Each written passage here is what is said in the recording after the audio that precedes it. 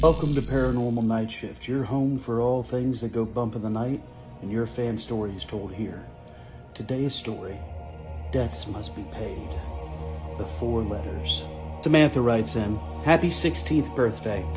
At least that's what everybody kept telling me. I lived with my grandmother. I never had a lot of information about my mom and dad, other than that my dad had walked out on my mom when she became pregnant, and my mom had complications during labor and didn't make it. But my grandmother did her best. It was my 16th birthday, and she tried to make it as nice as possible. It was every girl's dream, you know? But we had a party and whatnot. She brought cupcakes to school. All my friends gave me gifts. But I still just didn't feel right. It was my 16th birthday, and I didn't know anything about my parents. That's why I was so surprised when I was about to go to bed. My grandmother said, I have one more gift from you. It's from your mom. You have to promise, whatever you do, don't tell me anything about it. This is your gift, and this is for you. Gift? From my mom?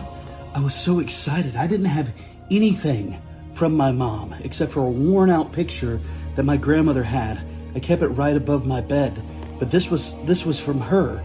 It was 4 letters that my grandmother had given me. 4 individually labeled letters. And they were in my mom's handwriting. This was going to be a glimpse into my mom's life. My mom was going to be able to talk to me. This was going to be amazing. I was so excited. I took the letters out of my grandmother's hands and ran upstairs. But my grandmother yelled at me, do as the letters say. Just read one at a time. Please. That's how your mom would have wanted it. I did. I sat on my bed and I read the first letter. And this is what it said. Hi, sweetheart. Happy birthday. I hope you've had a wonderful day. I wish that I could be there with you to celebrate, but I just can't. I hope your grandmother is taking care of you. I know that you have heard things about me and your dad, but I need you to understand you've only heard a little bit. You're old enough now to understand the truth.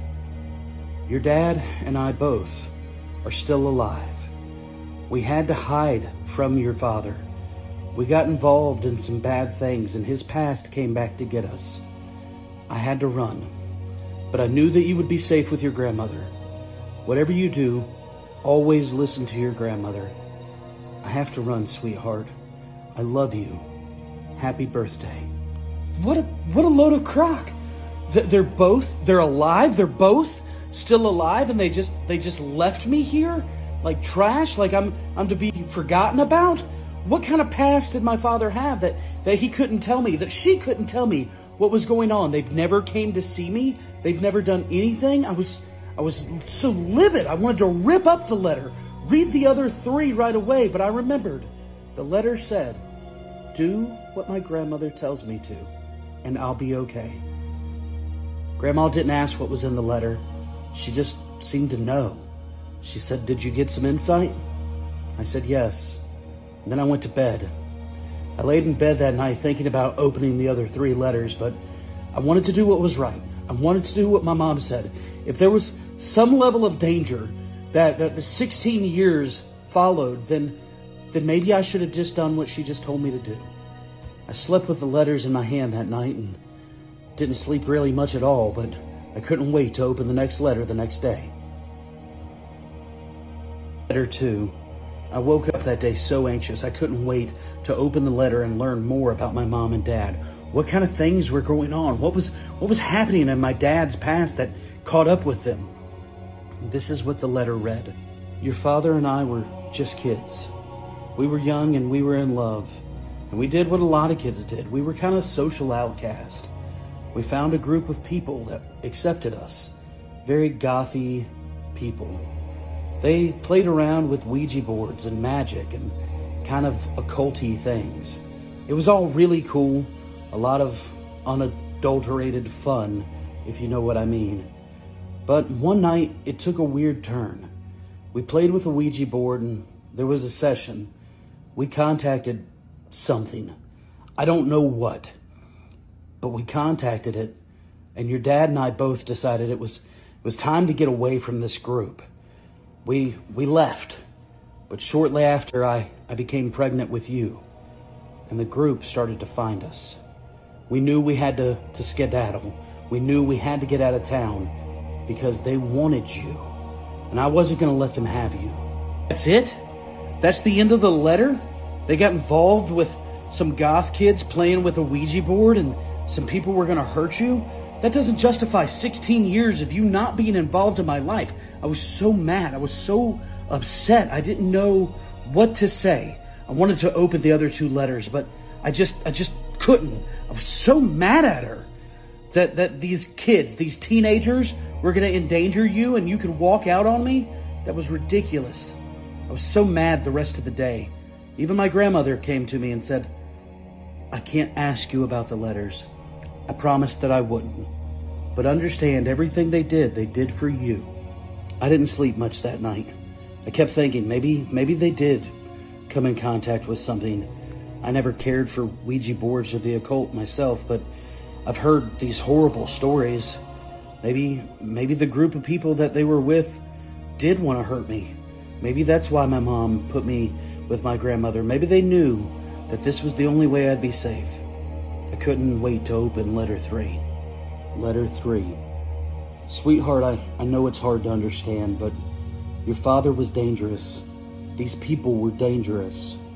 I became pregnant, and your father and the leader of the group made a deal.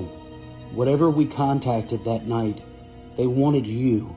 The group wanted you as a sacrifice.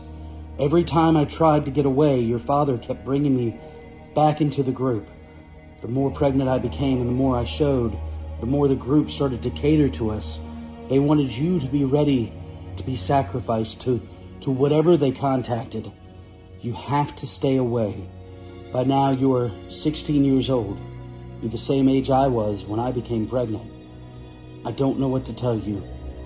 I'm so sorry. So much that I wish I could explain.